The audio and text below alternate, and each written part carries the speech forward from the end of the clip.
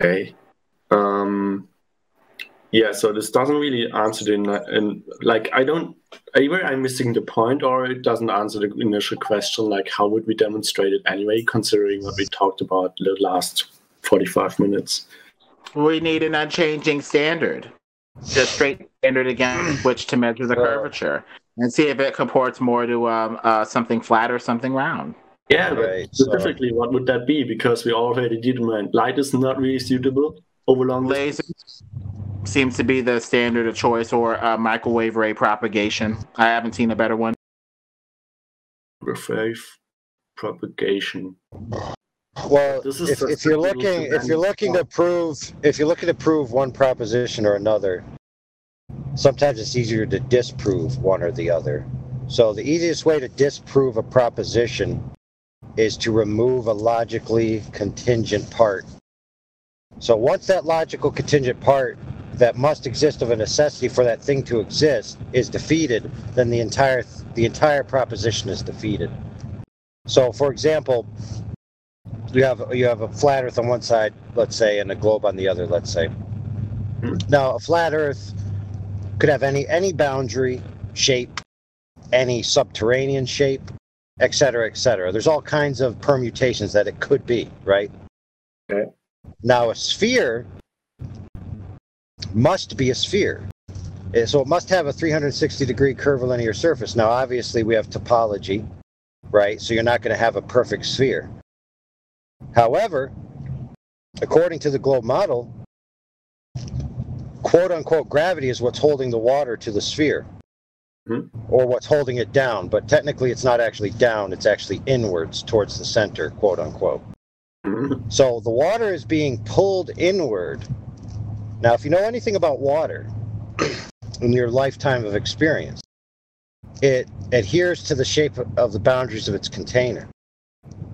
However, if you leave the surface open, that water will generally lay flat once it goes past the meniscus level, or the level where it can have a cohesive surface property like surface tension to create a little bit of an arc in it, like in a cup or something. You know, a lot of people do that experiment where they make it and they put a coin or a toothpick, right?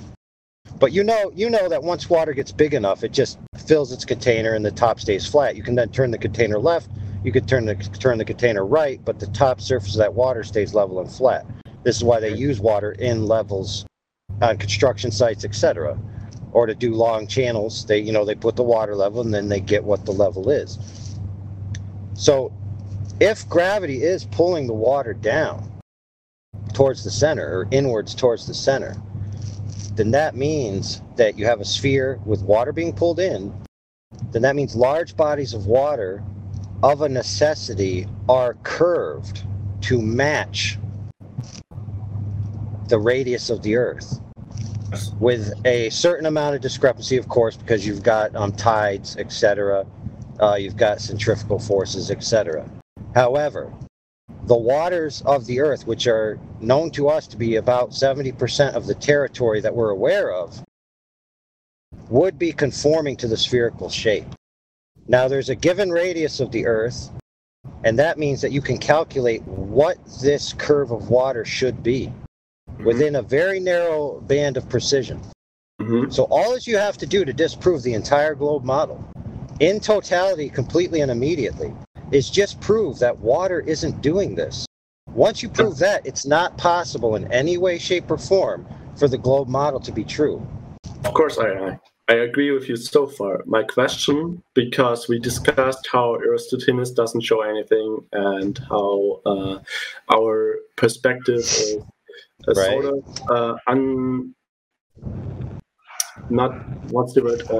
insufficient to make this measurement. Right.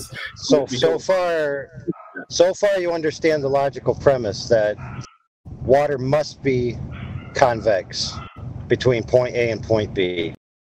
So the correct methodology to discover whether that's true or not is to use a methodology of measurement that would demonstrate that curve not being there. So all you need to accomplish in order to do that is find a large body of water that has an exaggerated amount of curve that's greater than the range of the equipment that you're using, And what I mean by that is the vertical range, not the range into the distance. So, like on a job site, what you'd use, heck, we just did it the other day. We set up our laser, okay? We shoot the laser beam. We shoot it over here. The laser stays level. Then we measure down, and it tells us 27. Then we shoot the laser over here, and we measure down, and it tells us 20. So that means that the ground is higher on that side than on the other. The laser didn't change. Now, keep in mind, if that side is a little bit longer, then the spread of the laser will be a little bit longer, but we could still adjust for that variance pretty calculably and accurately. You know, so you may adjust it a quarter inch, whatever. So you take this same premise, right? If somebody walks in between the laser and the mark point, the laser doesn't hit the mark point, correct? You understand that, right? Right. So when the person is standing in between the laser and that, we're like, hey, get the hell out of the way. We got to get over there and, you know, mark the laser. So you take this same principle and you put it from point A to point B on a place where you know there's an exaggerated curve of water supposed to be. You get those measurement differentials. For example, let's just go with 25 miles. That's a pretty good number.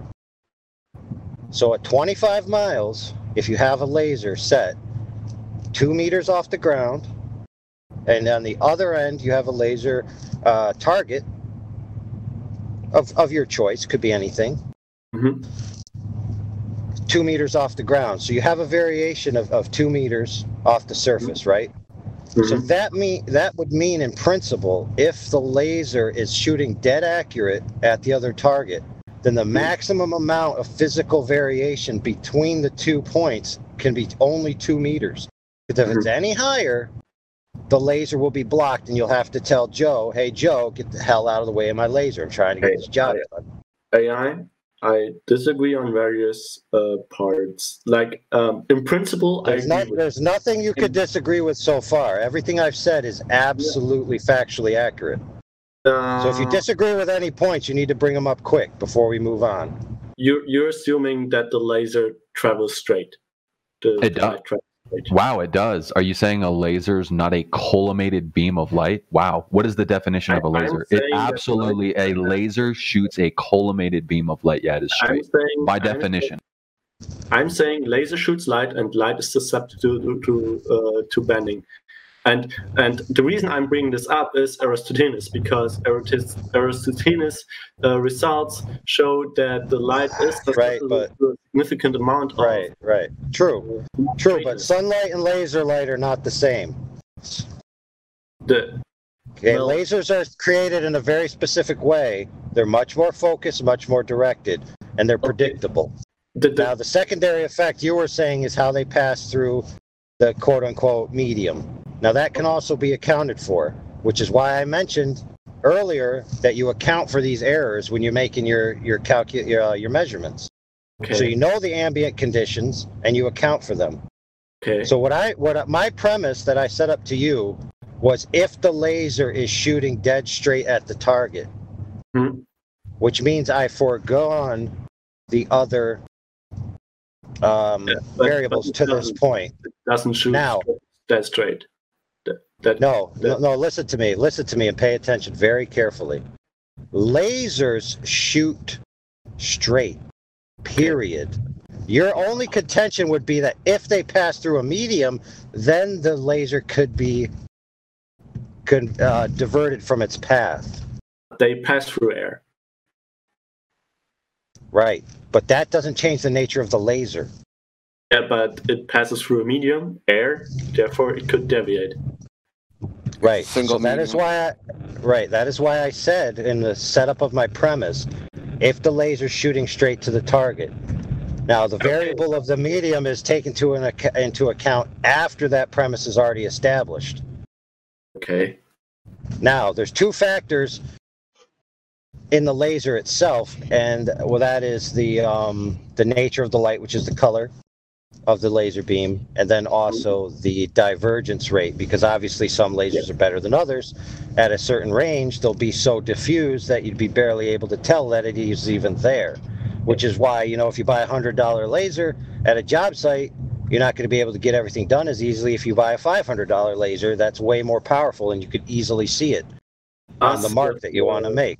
Yeah, plus if the divergence is too big, then you get a very huge cone of target. So you could hit your target even though it's not a straight line. Like that's only if. All right. You need to stop right now so we can move on. Take a black hole to bend a fucking laser light, and that's only in theory. Yeah.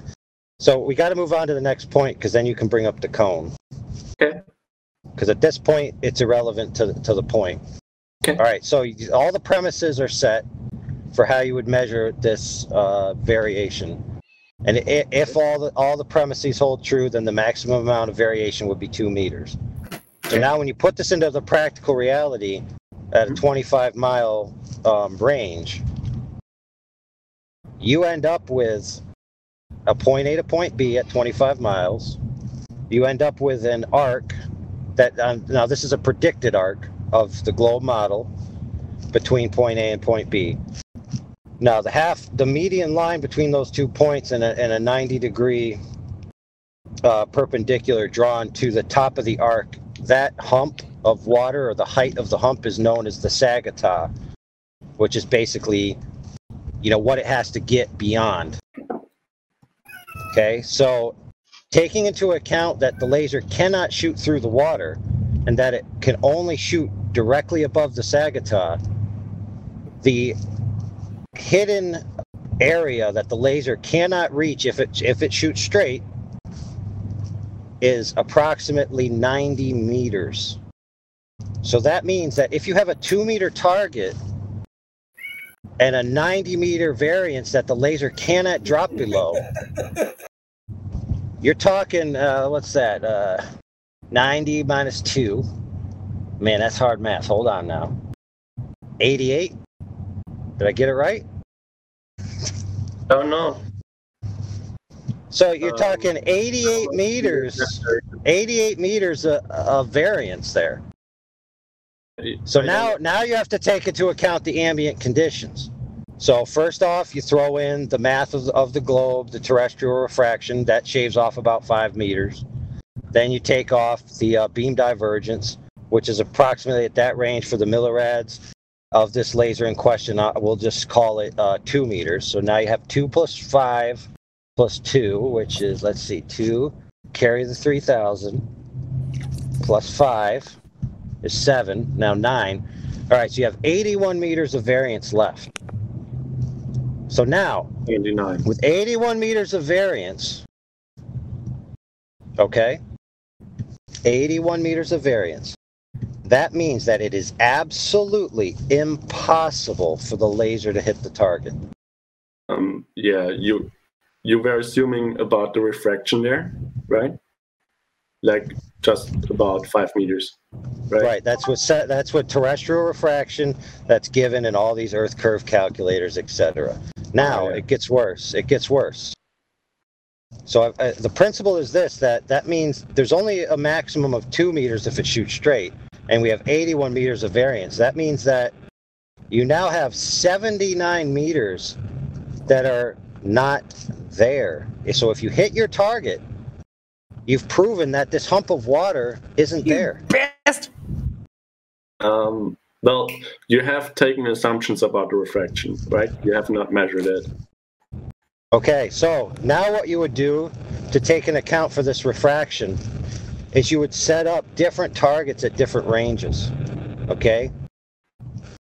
And each target would be panned horizontally. So the first laser would hit target 1 at a certain range, then the laser would hit target 2 at a certain range, and the laser would hit target 3 at a certain range. And with that pan, you could predict the arc that a refractive index would cause the laser to vary up or down. So basically this, if you hit all 3 targets in succession, taking into account all the variables that I just gave you, taking into account the globe prediction of 71 meters that the laser must drop in order to hit the target. There is nothing that exists that can diverge a laser 71 meters that exists in the regular atmosphere. Not gravity, not farting gnomes, not refraction, not anything. So then the answer would be, well, what about the beam divergence? Couldn't that get it over the hump? Well, the answer is no. It would only get it over the hump if you raise the elevation of the laser greater than the Sagittal to the angle of the triangle of the divergence. So in other words, if you have a divergent pattern and the laser stays fixed at 2 meters, then the bottom leg of the divergence is still just a straight line. So it's still not getting its way over the Sagittal. It's just not happening. Okay, I will be honest. I will need to wrap my head around that. Thank you for that very clear explanation. I have a follow-up though. And it's not just an explanation. We can link you a PDF that goes through, I believe, 7 different tests where they began doing laser tests, and I believe it's 7 different measurements. Appreciate that. You're correct. Hey, I have a question if someone can help me out with it. Hey, before you start on that, I want to say one more thing about the laser test. Okay, so when you're panning between a whole bunch of different distance targets, that hump, the so-called, Sagittal, the peak of the Sagittal, that's the horizon, right? In the globe model, that's where you would see the horizon, the geometrical, the geophysical edge of the sphere would be the horizon. That would be the peak of that hump. Now, how would a laser get at the peak of that hump and at different distances hit all the exact same height at every single distance? That would be that if I'm shooting to one distance, when it reaches the horizon, it takes one angle, and then another distance is somehow magically changes to a different, and then in another distance, it changes to a third angle. That's not really, there's no mechanism that anyone knows of that would allow that to happen. Okay. Got it. Smart, where it knows the distance to the object, and it knows to be okay. When I get there, I gotta be 2 meters off the ground. Okay, so I have a follow-up question. Like, in that whole measurement, in that hypothetical, like for me at this point, hypothetical measurement, we were just saying we could account for the ambient conditions. That means we can. Calculate or predict how light would deviate from a straight line. Going back to Aristotle's, we should be able to calculate how the light deviates from a straight line when we observe it over a long distance between the apparent position of the sun and the Earth. That means we should be able to triangulate the apparent position of the sun like that's you missed it, bro. If we account for the you missed you're it. Confusing. Well, hold on, because I'm the one who talked about Eratosthenes. You're confusing two things. Diverging rays is different than refracted rays.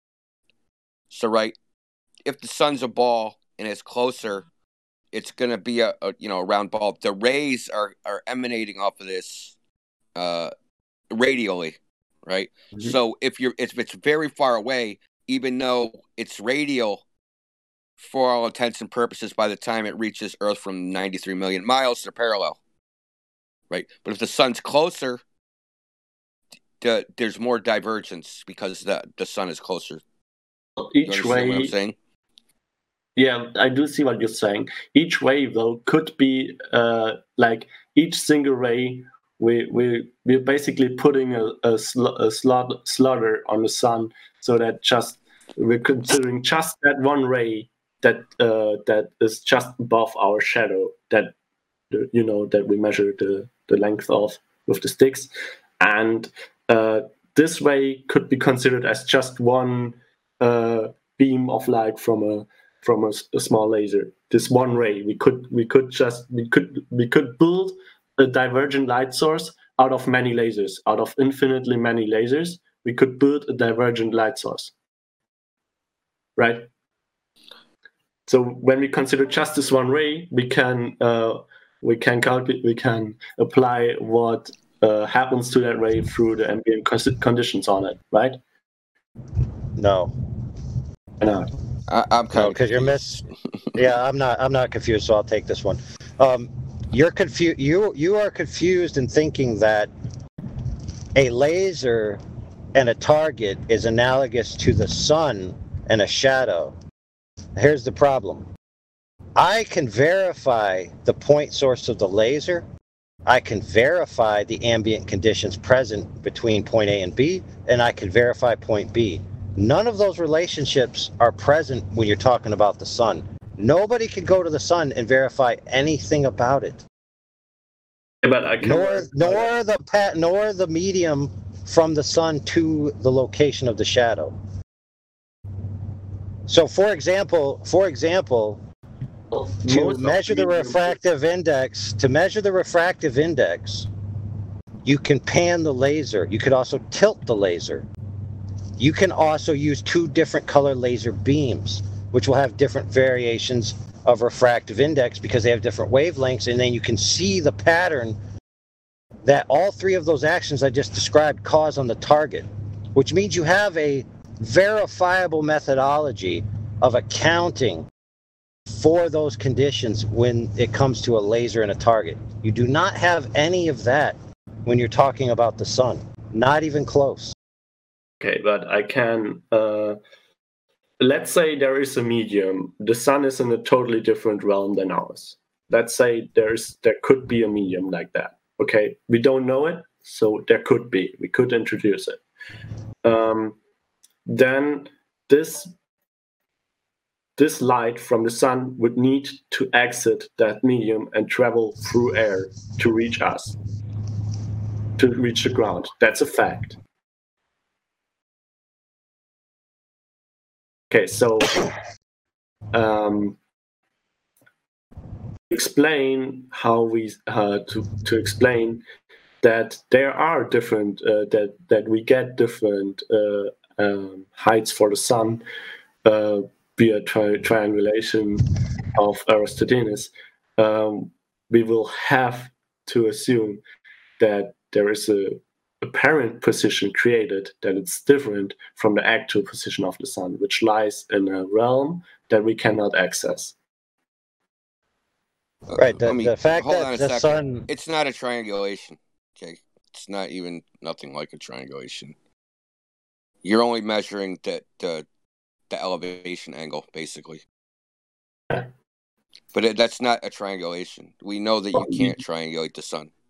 It can't be done. You're doing that for two different places on Earth. But you're not placing it in 3D space, though. You're only measuring elevation angles. That's it.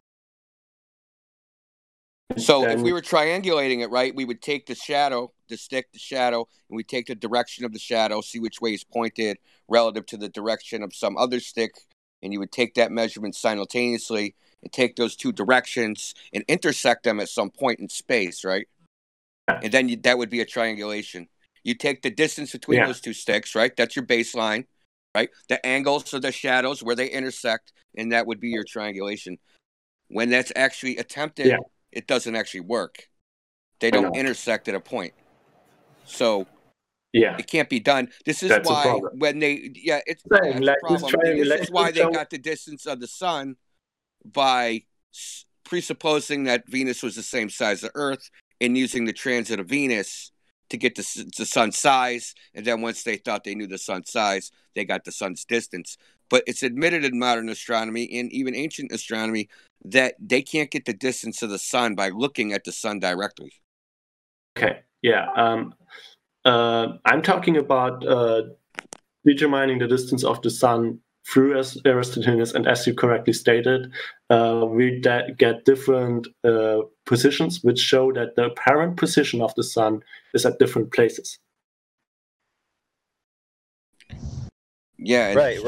Flat or round or pretzel.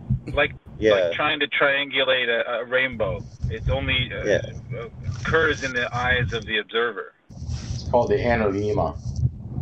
Yeah, but in other words, you can't make a concrete conclusion. from that information. This apparent position is within the reach of what we can measure. That we can measure that up to that point. We shouldn't have anything else, any other medium influencing the light than air, right? You can measure an apparent position? We can triangulate the position or apparent position of the sun, find that it's at different levels. That doesn't mean it's actually there. If it's apparent, that means it's not actual. Yeah. But we can measure that apparent position, and the light would need to travel through that apparent position for us to have the sun appear at that point, right? No. Oh. I could measure the apparent distance to the horizon. That doesn't mean it's an actual place. Yeah, that's right. If you actually follow the path of the sun, the path of the sun is like a small figure 8. It's called the analemma. It even makes everything more confusing because it doesn't prove if we go around it or if it corkscrews above us. Look at the analemma. What I'm trying to say is where the sun appears to us. That we know how the light behaves through it.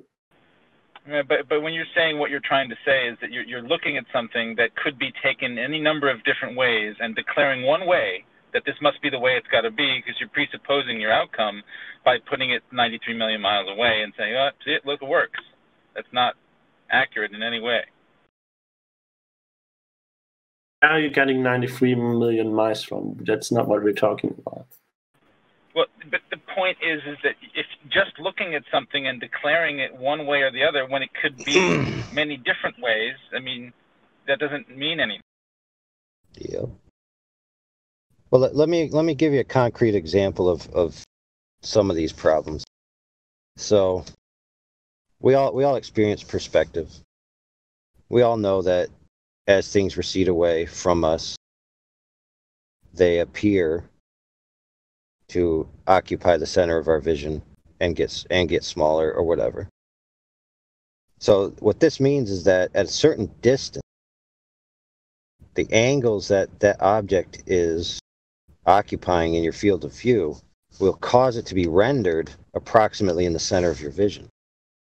Now, this object could actually be 1,000 miles to your left or 1,000 miles to your right, but to you, it will appear in the center of your vision. Now, this is a problem because you can't be certain whether it's off to your left or off to your right. And as it moves away from you and it starts to move towards the center of your vision, apparently, you may be mistakenly thinking this is actually physically moving from left to right or physically moving from right to left. Yeah. And now at a certain range with no, baselines to go off of, your conclusions about this object, even though they be geometrically correct. For example, you draw your little triangle, you draw a picture of you, you draw a picture of the object, you say it's directly in front of me, you draw a little line from you to it, and you say, well, look here, this geometry that I just did is entirely accurate, so clearly this object is of a certainty in front of me, when actually it's not. Well, AI, we are talking about triangulation, so I have a second observer looking at it from a different angle. And they suffer from the same problem I just described. Right. So that's why it's impossible to kind of triangulate. Yeah, sorry. From the second observer, the ship is not moving in a direct line. Direction. If two people are standing on the ocean and they're both looking at the sun, and there's an angle of ray of light that's hitting the water coming to each individual person.